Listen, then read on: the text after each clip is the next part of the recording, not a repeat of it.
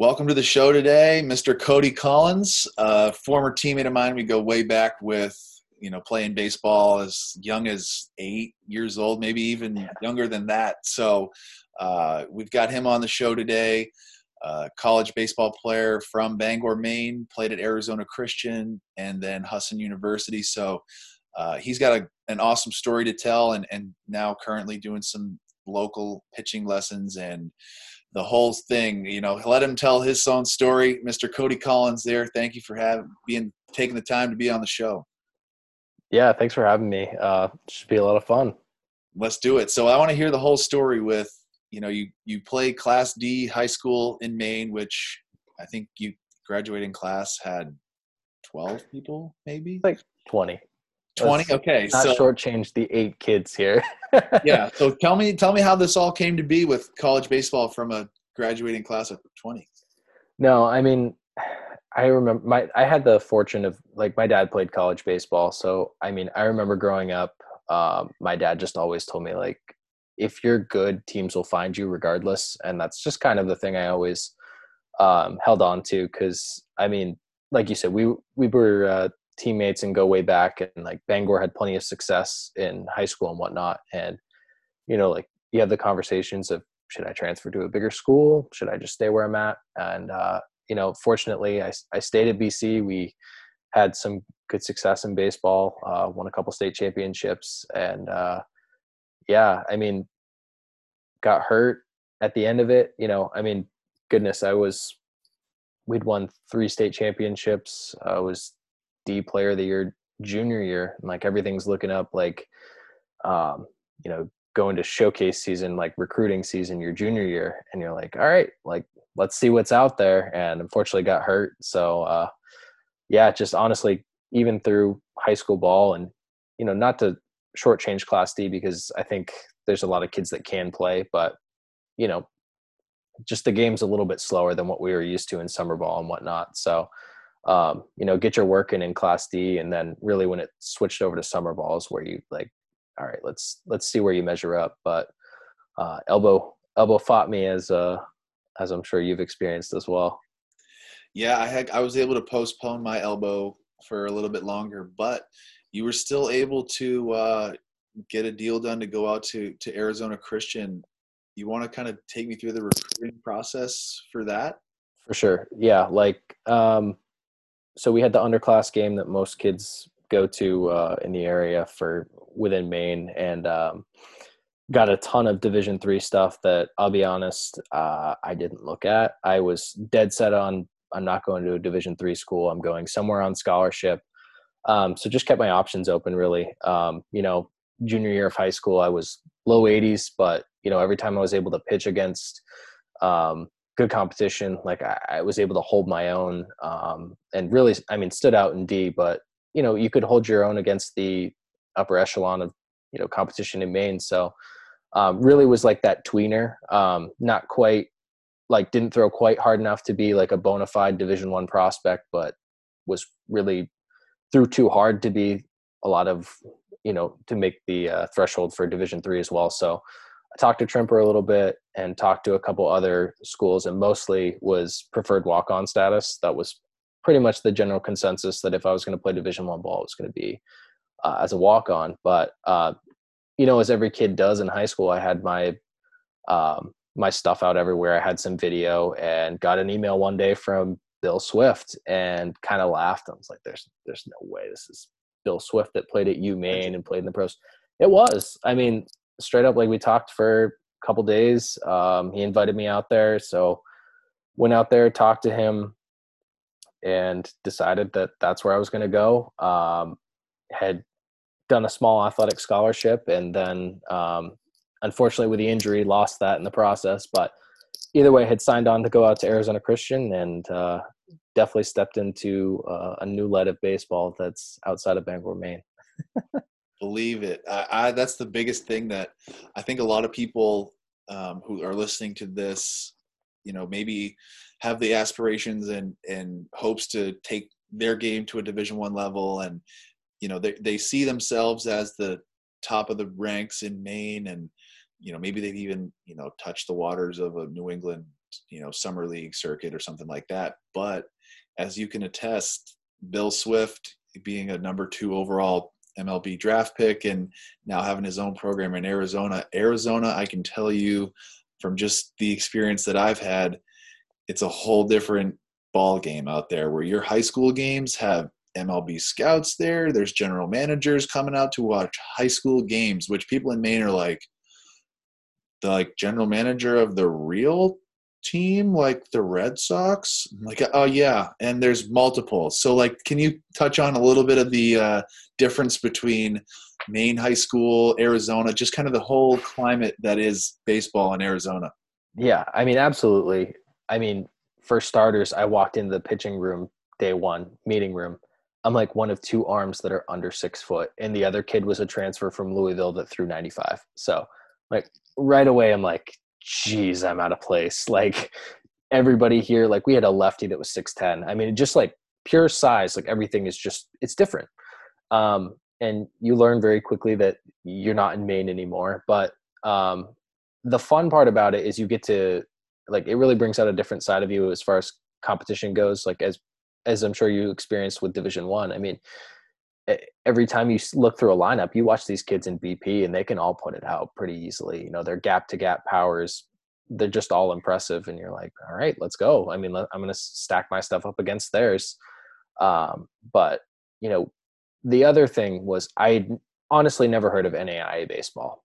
Didn't even know it was a thing because it's not in New England really. So right. I had no idea what it was going to be like, and certainly realized that this just goes for anybody that's evaluating schools. Don't write something off just because you've never heard of it. Do your research. I definitely didn't as far as what kind of competition I was getting myself into, but definitely gained a bigger appreciation for NAIA baseball. I mean, I would put it somewhere. It's probably on par. Your good teams are on par with Division II. Really that, I think there's Division I and Division II of NAIA. Your Division I stud NAIA teams, they'll play midweek games against Division I programs and can win just because their aces can beat midweek guys in Division I. Right. And then, you fall, it's really just a depth thing as it is in Division II as well. Just you get deeper into the roster and the talent falls off. So, but to get to your point with scouts, I mean, man, it was unreal. You'd just be throwing a side session and there's scouts at your game just for no reason whatsoever, just because there's baseball. Because the season starts on a similar time, on a similar basis as a Division I schedule. So, you're going in February, March, even January out there because of the heat. But, their scouts are just looking for baseball, actively looking for baseball. We had the D-back scout was on a first name basis with most of the upperclassmen. It was just totally different animal. Was fortunate enough to play with a couple guys that got pro ball opportunities. We even played a team that took 2 of 3 from Cal State Fullerton in the midweek. It was just funny. I mean, we faced a couple kids that were, I didn't face any first rounders, but we faced a bunch of that 2nd through 10 range that kids could just play. And, there's nobody coming out of Maine high school ball that's getting drafted, except for last year. I take that back. But even still, it was a different animal, and it was such a fun experience. That's incredible. Just the whole stories, and I can't even imagine walking into a literally brand new place and it's a whole different world out there. So that jump, once you go from, a big fish in a small pond, once you kind of get even bigger, it's just a whole different world. And people, get so hung up on, I'm the starting pitcher at my high school and, look out, I'm going to win the state championship, which go ahead, do it. That's awesome. And most of the kids have aspirations of college baseball, but I think there is starting to be more, I'd say, realistic expectations as far as once Maine high school baseball season rolls around. Kids usually know, the good ones, oh, these guys have a shot to play in college. It's not like you said, there's no top 5 round talents. Usually last year was an exception with Trey Fletcher coming back from New York and Yeah. lighting up a radar gun. But the kids are generally catching on to, okay, I've seen, a Cody Collins go out and play college baseball. There was me, there was Trevor DeLate, there was Andrew Hillier playing at Southern Maine. Like, there was kind of a wave that people were able to see, all the kids that we played with growing up who made it, got to find a home in college baseball. And so do you kind of think that there's a home for everybody in college baseball, for the kid who's committed, for the kid who really loves baseball and is willing to put the work in? Do you think there's a home for everybody? That's what I believe. I want to see if you're kind of in the same thought. Yeah. I mean, I definitely think, everybody's different and everybody is looking for something different in a school. If you're going the Division III route, a lot of kids are looking for a good education. If you're going Division II, you're probably a tweener or an AIA. You're like that. I'm too good for Division III, or, like I throw just hard enough to where I think I'm above a Division III threshold, but below Division I. And you can still go get a scholarship at a D2 NAIA school.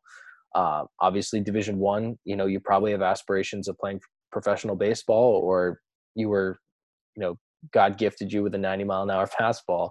But definitely, I mean, as we saw, I mean, we had a group of kids that played summer baseball and baseball all year round. And the large majority of those kids played college baseball if they wanted to. And I just think it's really a product of you get out of the game once you put in it. And that's just something that I've always stood by, that if you're willing to put in the work, you can play college baseball. Absolutely.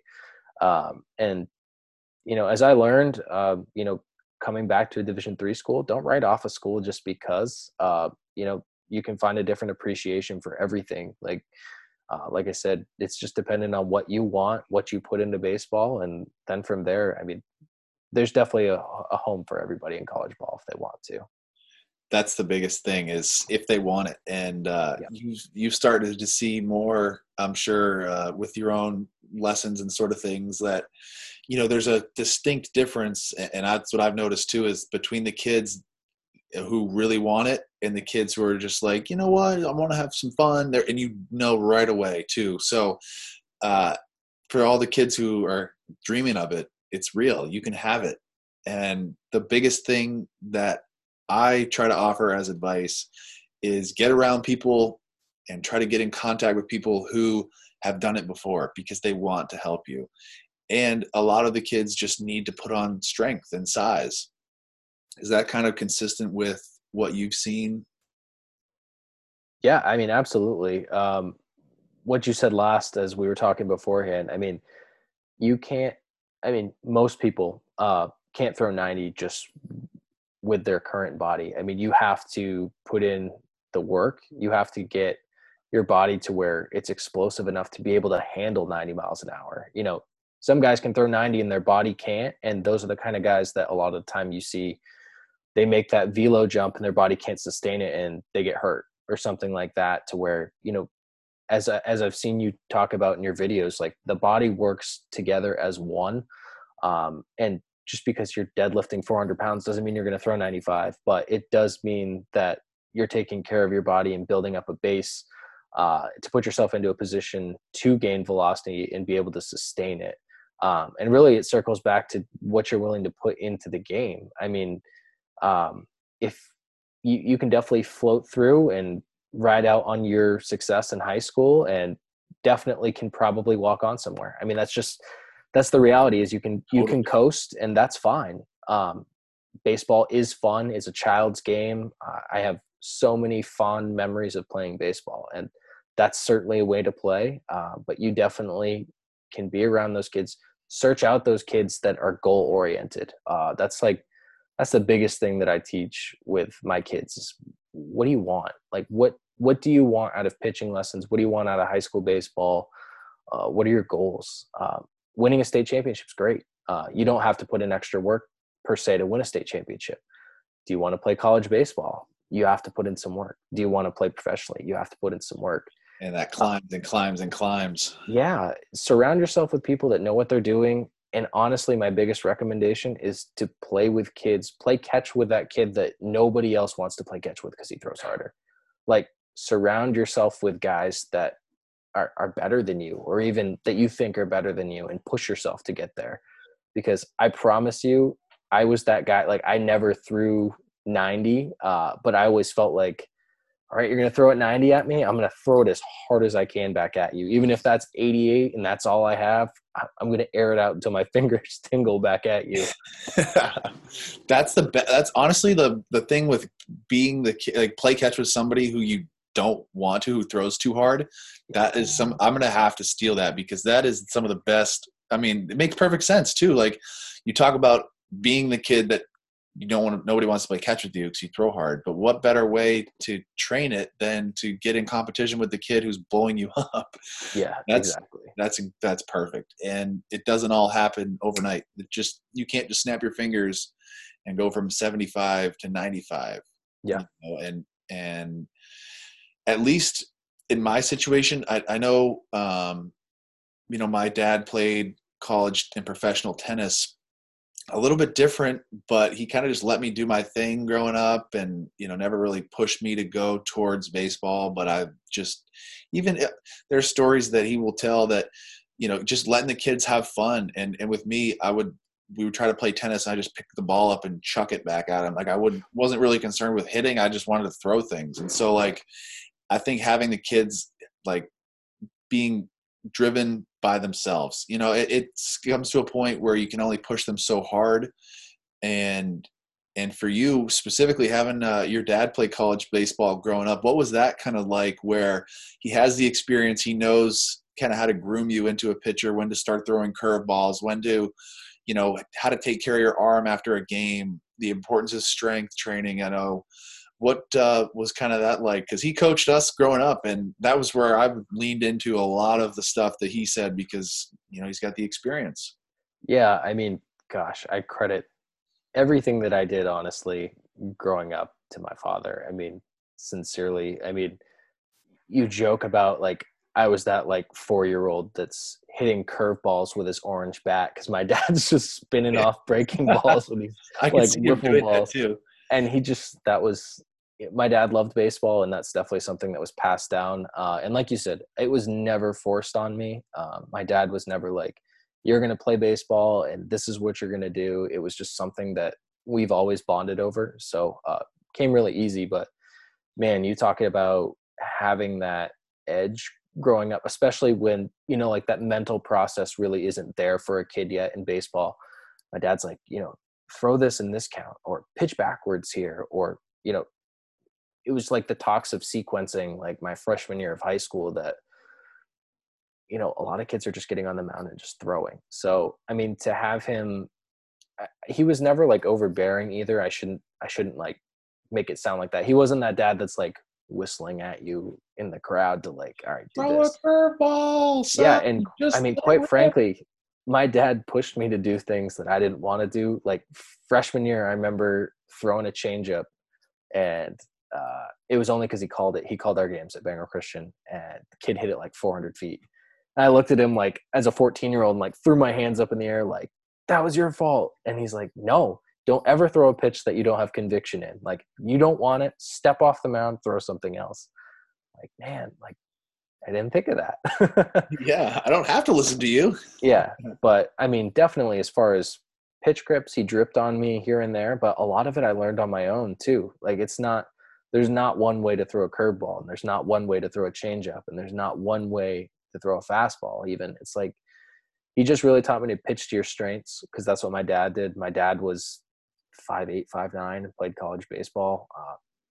Just put everything he could into, the fact that he threw mid 80s out of that, like, body size, put everything he could into it. And, I even, if you want to talk baseball strategy, I mean, I was a two-seam guy even through college. Like, I never threw four-seam fastball because he always said, if, it's like, really, there's a difference of like 1 or 2 miles an hour. If 87 versus 85 really isn't that big of a difference to where you can just throw four seams. He's like, try to get that extra movement and stuff. Just small things here and there that, he would just drip on you to try to give you that extra edge and to think about. And it definitely showed with the track record that you put through high school too. Like you carved some people up, and we would face in the summertime. And I still remember you trying to. I was trying to steal a grip from you. Where's the thumb go? Where's the tooth? And and that's what it was. See, I even switched it up. I had to mess with my own grip so many times, and I couldn't get it because for you, I remember a lot. The two seamer especially had that more like run than sink. Arm side, yeah. Yeah, and so I used to hit back then, and it would always jam me up, and I was so angry because it's that late movement. And that's another thing too, that you have that extra set of eyes on you to know, okay, oh, this one, kind of took off on me. What did I do? And those instant fixes, I feel like that's why you had such good stuff growing up. I mean, it's just pitching to your strengths too. Like I was a guy that like I have tiny fingers. So I had more pressure on the ball. Like, so for me, a changeup came really naturally because I naturally, like, you put a changeup in there and like it's choked pretty good. Like there's not a lot of space in there. So like that ball came out of my hand and fades right off. And like that's why I threw two seam. I just threw everything. Like I'd get that ball in my glove and everything started here. And it was like, if I want to throw a slider, I just slide the baseball up. If I wanted to, I just go change up. And like, you learn to deal, like you just play whatever cards you're dealt.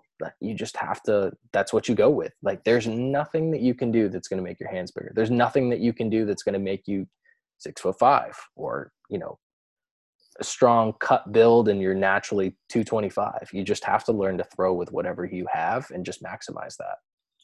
I 100% agree with that. And the way you said it too, with just kind of playing the cards you're dealt and kind of recognizing your strengths. That's something I'll try to tell the young kids a lot is they're not into the realm of scouting reports and like having an idea of what the hitter's weaknesses are, but I will still make it a point to mention you should always pitch to your strengths, not the hitter's weaknesses. And I'll say that over and over.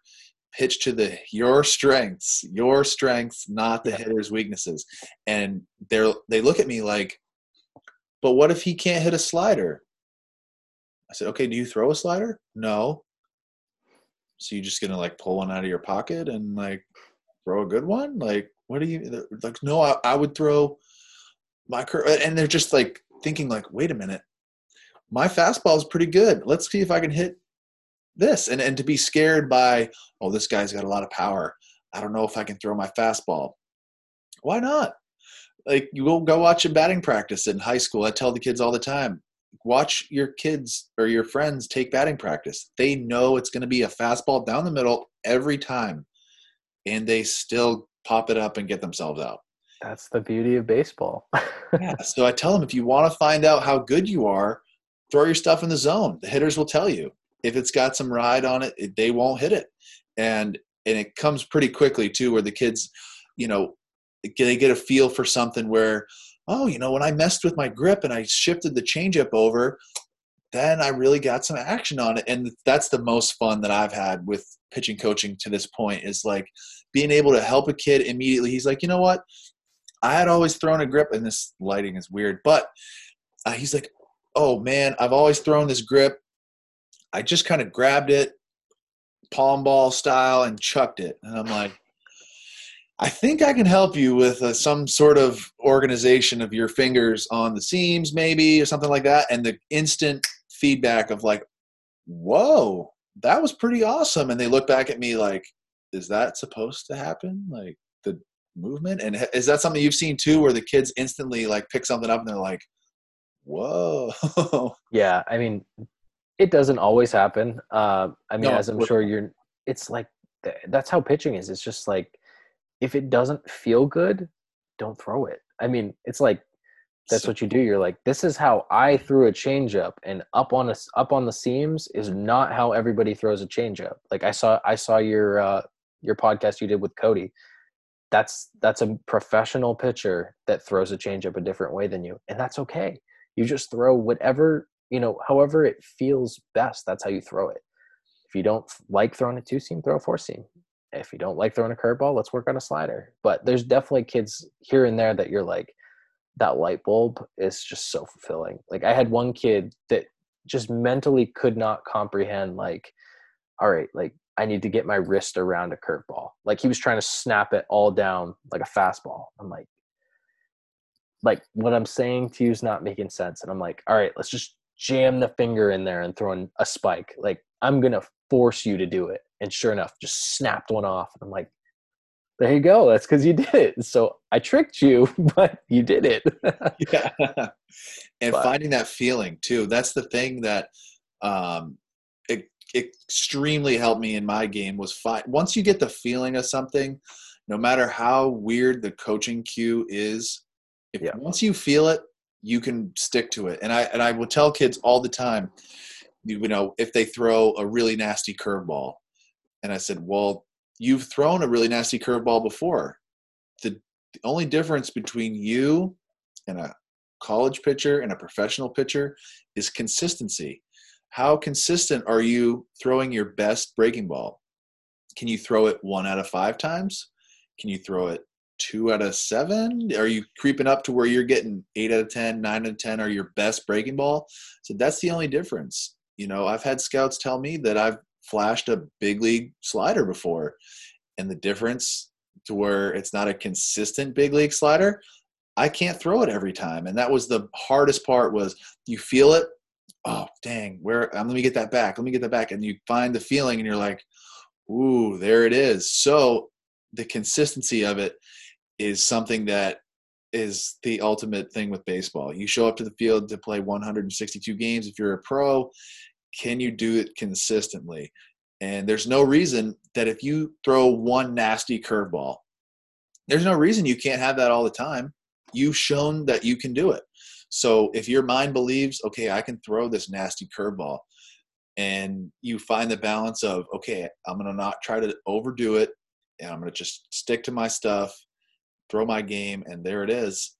I feel like that's where the light bulb comes into play too. And the hardest pitch that I've seen kids struggle with, development wise, would be the breaking ball. Is that something that you've seen as well? yeah. I mean, every kid thinks they throw a breaking ball. I mean, you definitely, like, you walk in and every kid's like, I throw fastball, curveball.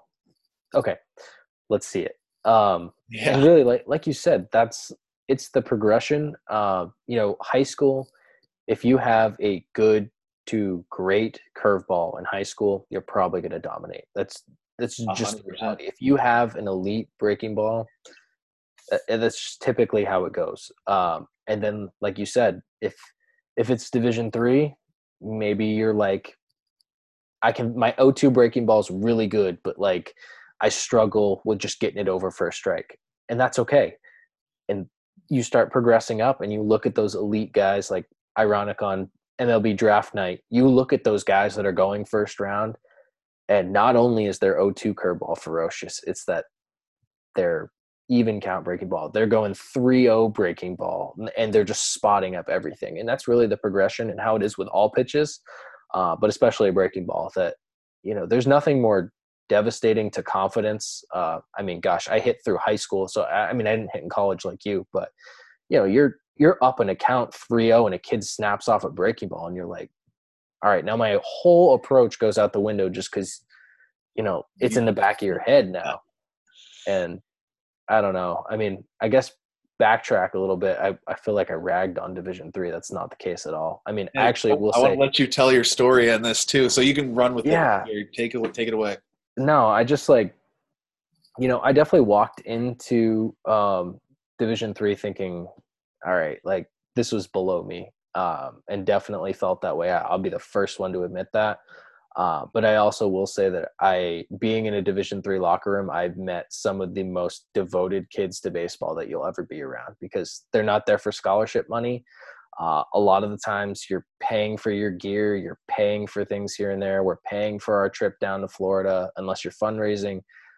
And the kids just do it for the love of the game. And I mean, there are cases you run into guys that they're on a college baseball roster because they're there.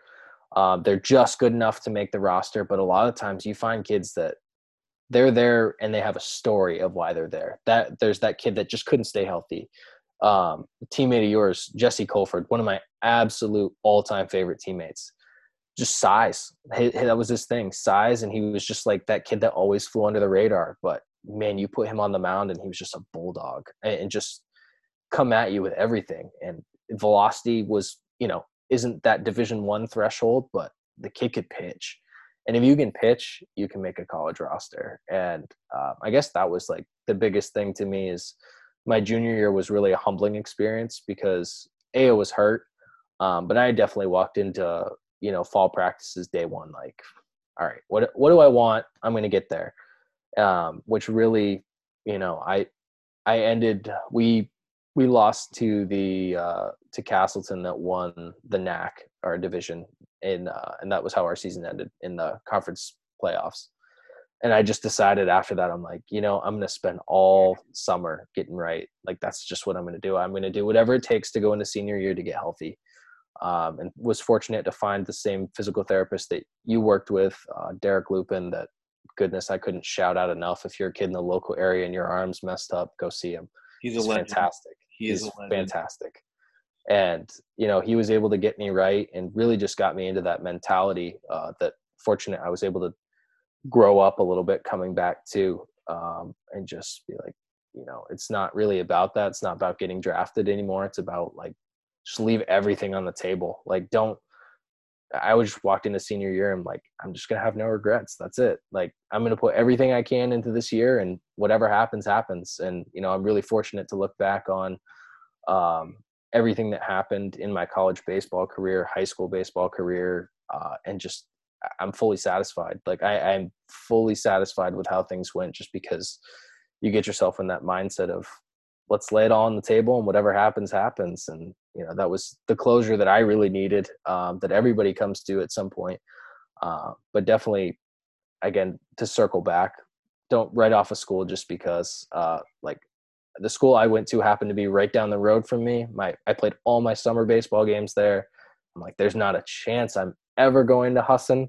And sure enough, that's where I ended up. So, you got a shirt on tonight. Oh, yeah. Just happened to be. Yep. But no, I mean, it was a good time, and goodness, yeah, you just do what you can. That's what I love the story too. You brought up Jesse Colford. I love that guy. He made it all the way through high school baseball, getting cut one year and making it to Division III. Having a solid career there too. When you came back from Arizona Christian, was that after your sophomore year, or did you redshirt your freshman year? How did that whole thing go? So I did redshirt after freshman year, and I did actually have another year, but I got married instead. So, trade-offs.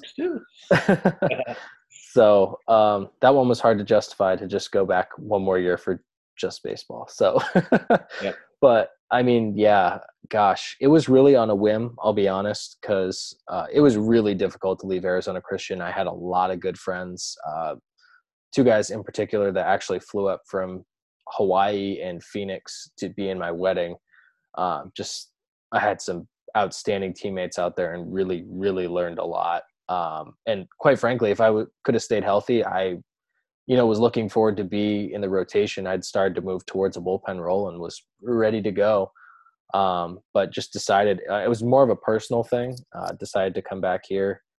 And Jesse was one of the kids, even though, well, Jesse actually was there both years, but he was one of the kids instantly that you connect with, that you can just tell, like, that kid has it. Like, that kid, this game means something different to him. And like I said earlier, those are the kids you want to play catch with. Those are the kids you want to surround yourself with.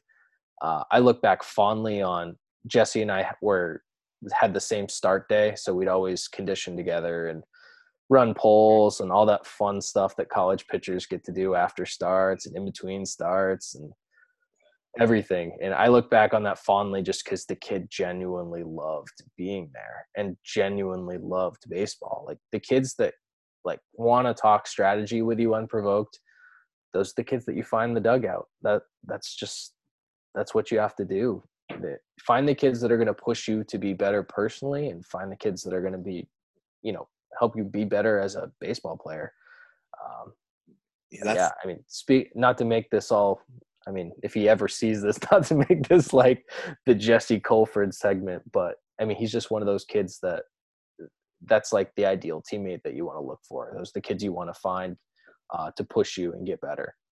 100%. I'm going to make sure that I text him and tell him to check this out, because the audience is slowly growing. I got to be honest. We're getting up there. I took a little break with the podcast. I got too many things going at once, but the viewership is going up, and you're going to be bringing some guests. I mean, some audience from Arizona maybe for this show, and I think too the whole thing with the Maine Baseball Academy that you've got going on up there. You want to speak on that for a little bit? Sure. I mean, honestly, it was something that I had put together with some other coaches that work in small schools. I coach at a Class D school, do it for fun, not because like there's money or anything like that. It just was a cool opportunity to give back to the school that I, am very proud of going to and everything like that. So we kind of put together the idea of like, we definitely don't want to rival Sluggers or anything like that. That was never the intention, because I have friends that work there. My former college coach is like the director of baseball operations there. It was just really to give the kids in the small communities the attention that they want and need just to grow as baseball players. I mean, as you said, you had Cody Lawyerson on here. Cody's like the prime example of that kid, that very, very, very small town that probably got overlooked. And if it wasn't for summer ball, probably would have gone down as a dominant kid that went to Valley High School. And if he never wanted to play college baseball, that's You'd it. never hear of it. Yeah. He just, if summer baseball wasn't a thing and he didn't love baseball, he just would have been one of those kids that won a couple state championships at Valley. And that's great. But we want to be that outlet for kid X at a small high school that really loves baseball and has good tools, maybe can't afford to go to Sluggers or can't make the drive into Bangor or anything like that, and just work with them one-on-one. It's not even like money oriented. I just love baseball. Like to give back to the small communities that I was a part of as well in high school. So yeah, definitely. If you're interested, I'm happy to do trainings. If you want to play Division I, check out Justin. No. Come on, Justin's now. A stud. We gotta do a big clinic or something too. Get kids in the area together, because I think that's just exposure too. And with the kids that, especially that you're going after with, a smaller school, let's say, or just a lower populated area than, Bangor, Maine only has 33,000 people as it is, but there's still a bunch of kids that are going to be getting some extreme value from working with you. And that's what I hope to provide the kids that I come in contact with. If they have big aspirations, I'm still trying to play baseball for as long as I can too. So if I can help in any way, please let me know. I'd be happy to come up and check out the academy. It's a sick name, Maine Baseball Academy. If I ever have a facility, I can't copy that name. So right. It's just so funny. It's so different. Like, we're talking about the small town communities, and I had a buddy that like didn't make the varsity team till his senior year, and he threw 88. So it's just a totally different animal. And you could be one of those kids in a bigger state that's like, yeah, I need somebody to work with. I mean, reach out to the people that are willing to provide that remote training. Reach out to the driveline guys. Like, find the outlets that are going to make you better. I mean, when I wish driveline was around when I was in high school. Like, my freshman, sophomore year of college, like we were talking about, it was so new that like everybody was kind of hesitant. They're like, weighted balls. Do we do weighted balls? Do we not do weighted balls? And they've really kind of revolutionized everything and shown with scientific data that like this works.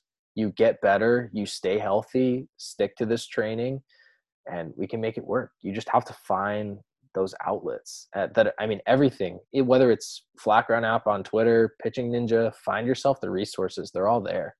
And now, it's especially with the social media aspect, that's a very good point, that they're out there, and people are willing to do things for free. There's so many people that love the game of baseball, and just ask too, and don't be afraid. Like I've never tried it, but I'm sure if you were to email or DM or send us some sort of message to Driveline CEO or something like that, I'm sure it would take the time to say, hey, maybe I'm not the guy to answer your question, but you will find answers somewhere. And I think too, just for the young kid that is trying to look for more stuff, do your research. Like, it's not going to be that hard to find people to tap into, and even in the local area as small as Bangor, Maine, and even Portland is still small when you compare it to other super big cities and high school sports and all that sort of thing. So New England baseball, I hope, is going to continue to get even bigger. There's some Boston area teams that are making some noise. Boston College is going to have a top 10 pick next year, I think, in their draft. Maybe, I know that's what's going on ESPN right now, but Northeastern's got a kid. I think the Sox drafted him last year, Sebastian Keane. He was like, he'll be like a first, second round kid in a couple of years too.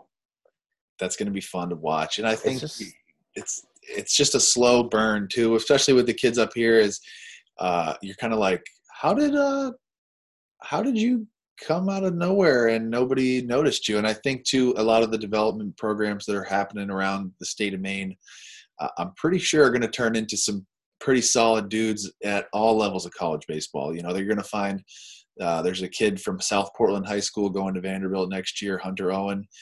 I got to work with him for a minute. He is going to be a beast. There's Noah Lewis coming up to Maine. There's starting to be more and more Division I talent coming out of Maine. So I hope with this whole podcast and pitching business thing that I've got going on that I can shed some more light on the Northeast. And there's some dudes up here, and the younger kids too, the more access that they have to the weighted baseball training. And you would have been absolutely insane at the year 2014 if you had weighted baseballs that you were throwing around. Like, absolutely. I can't even imagine the looks that, because and people should know that are listening, the old guard that was around for the Bangor area of baseball would have not approved of anybody carrying anything but a 5-ounce baseball around. It was an instant eye roll, sincerely. I mean, like the phrase weighted baseballs, people were like, no. Bad for your arm. No. Instant injury. Never. Instant injury. Tommy John, stop. Don't touch it. I mean, we still got him anyways, but yeah. So, and they're a tool, just like any other, product that you're going to try to be sold on the internet. It's a tool, and everybody's going to have different uses for it. It's going to provide value to some more differently, more better, whatever word you want to spin on it. It's going to provide different feedback for different players. And I know for my programs specifically, I like a lot of the Driveline / weighted ball training as more of a warm-up. Is there something that you incorporate in yours that you don't have to share your secret sauce, but is there something that you like to incorporate with weighted balls? Definitely. Like you said, warm up with plyos every time. Get yourself loose, but I mean, I'm not trying to have kids air out plyos. That's not the idea, but if you've ever thrown them, throwing a regular baseball after warming up with plyos, going through that, it feels like you're throwing air. And that's exactly when you can jump into stuff and actually get work done, is in the fact that your arm feels good after too. And it's the thing I will caution people is don't pick and choose Driveline things, just like anything else. Don't be like, yeah, I'm just going to hammer these plyos and I'm going to hammer out this one throw because I like it. And here I go. I just want to do 15 sets of walk-in windups and I'm going to get on a mound and then I'm going to throw 90. That's how you hurt yourself. Make sure if you're using them to warm up, make sure you also like decelerate with them as well. Like do that cool down with them as well. So definitely don't hurt yourself. Very good word of caution on that too, because once you get, and especially if you get that gray ball, the underload, yeah, the walking windup with that, you will be hooked on, oh my God, that just came out. And the wall is close to you. So you're like, that came out at 100. Like, and you got to be smart with it. And that's what us coaches are here for, is to not let you run yourself through a brick wall just trying to rip plyos as hard as you can. There is a time and place, and obviously that's going to start to pop up and be more commonplace. So do your research. 100%. Have you guys broke anything yet? We threw one through a wall. Don't recommend, but it was a good memory. The only time that I had something break was I was throwing on you know how you can have like a pad up on a fence? Like it's almost like a portable wall, basically. Yep. I have ripped through the wall pad before and didn't really think anything of it. I was like, whatever. And then I popped the ball. I threw it in the same spot that it ripped, and there was just a sharp piece of fence. So I was like, oh, I just broke a plyo ball, but not really. I've luckily we had a wall at Maine that looks solid enough to throw plyos off of, and somebody threw one straight, a reverse throw with a 4-pound ball, and they were ripping. That's impressive. And they were ripping them through like this is a sheet of plywood that just came down, but it was like, let's not throw those here. So you gotta have the right ball for that. We did a walk-in wind-up with the blue ball, and see ya right through plywood. I had to like reach my hand down in some insulation in the wall, and I'm like, I got the ball, so that's all that matters. But you want to pay for a new one. Now I gotta call the owner to fix the wall. But yeah, sure. That's the best. I mean, and the kids too it's gonna become more commonplace in I haven't seen it as much in a team setting where at least around here the kind of training styles have been a little bit slower to move with as far as team practice. But I think on the individual / private training fronts, a lot of kids are going to get more access to it, and then it'll kind of push the coaches to say, okay, let's take a little extra time for warm up. I know we're slotted an hour, but maybe they'll show up to the field a little bit early and try to get things done. So, I preach a lot about warming up and arm care with my whole experience with the Tommy John surgery. And for sure, kids will always say, when did you first hit 90? And and I was like, well, I hit it when I was young, 16 years old, but I went into the pool after. I didn't even care about I was like, this was fun. We had a game. We'll go do it again tomorrow. I didn't pitch 2 days in a row, but I just played the outfield the next day. And there was it just wasn't a thing. And you don't know what you don't know when you're 16 years old, 17 years old, whatever. But now that I do know, that's the number one thing I'll try to pass along. And is there one final note that you'd want to share with anybody listening as far as it could be a younger kid or anybody in particular? I mean, there's so many things that you could say to kids in the local area. Just to build off what we were just talking about, though, our spring seasons are really short, and even summer, it's a blast. Summer ball's great, but it goes by really quickly. And not to pump up my coaching or anybody's coaching in particular, but get help in the off season. That's the time where you get better, because it's really hard to build velocity in season. That kind of happens naturally, but you can't we can't put you into full on velocity building in season. It's not safe. It's not healthy for your arm. And that's just where that off season training is really helpful. So seek out somebody that you feel like you can get better with. Can be a personality thing. It can be, I watched this guy throw at Maine, or I watched this guy throw at this place, or I remember that guy. Just reach out to somebody and get that extra bit of training that you just can't fit in your normal spring and summer. And man, I love New England baseball so much. I have so much pride when kids come out of Maine and out of their local region and do big things. So just take that upon yourself and try to run with it, because that is the fun part about being from a small town, is when you go big, people remember you for a long time. I couldn't have wrapped it up any better than that right there, my friend. So that's the episode right there. Thank you for coming on and taking the time to share some wisdom and share your whole entire journey with college baseball. I appreciate it. You bet. Best of luck to everybody.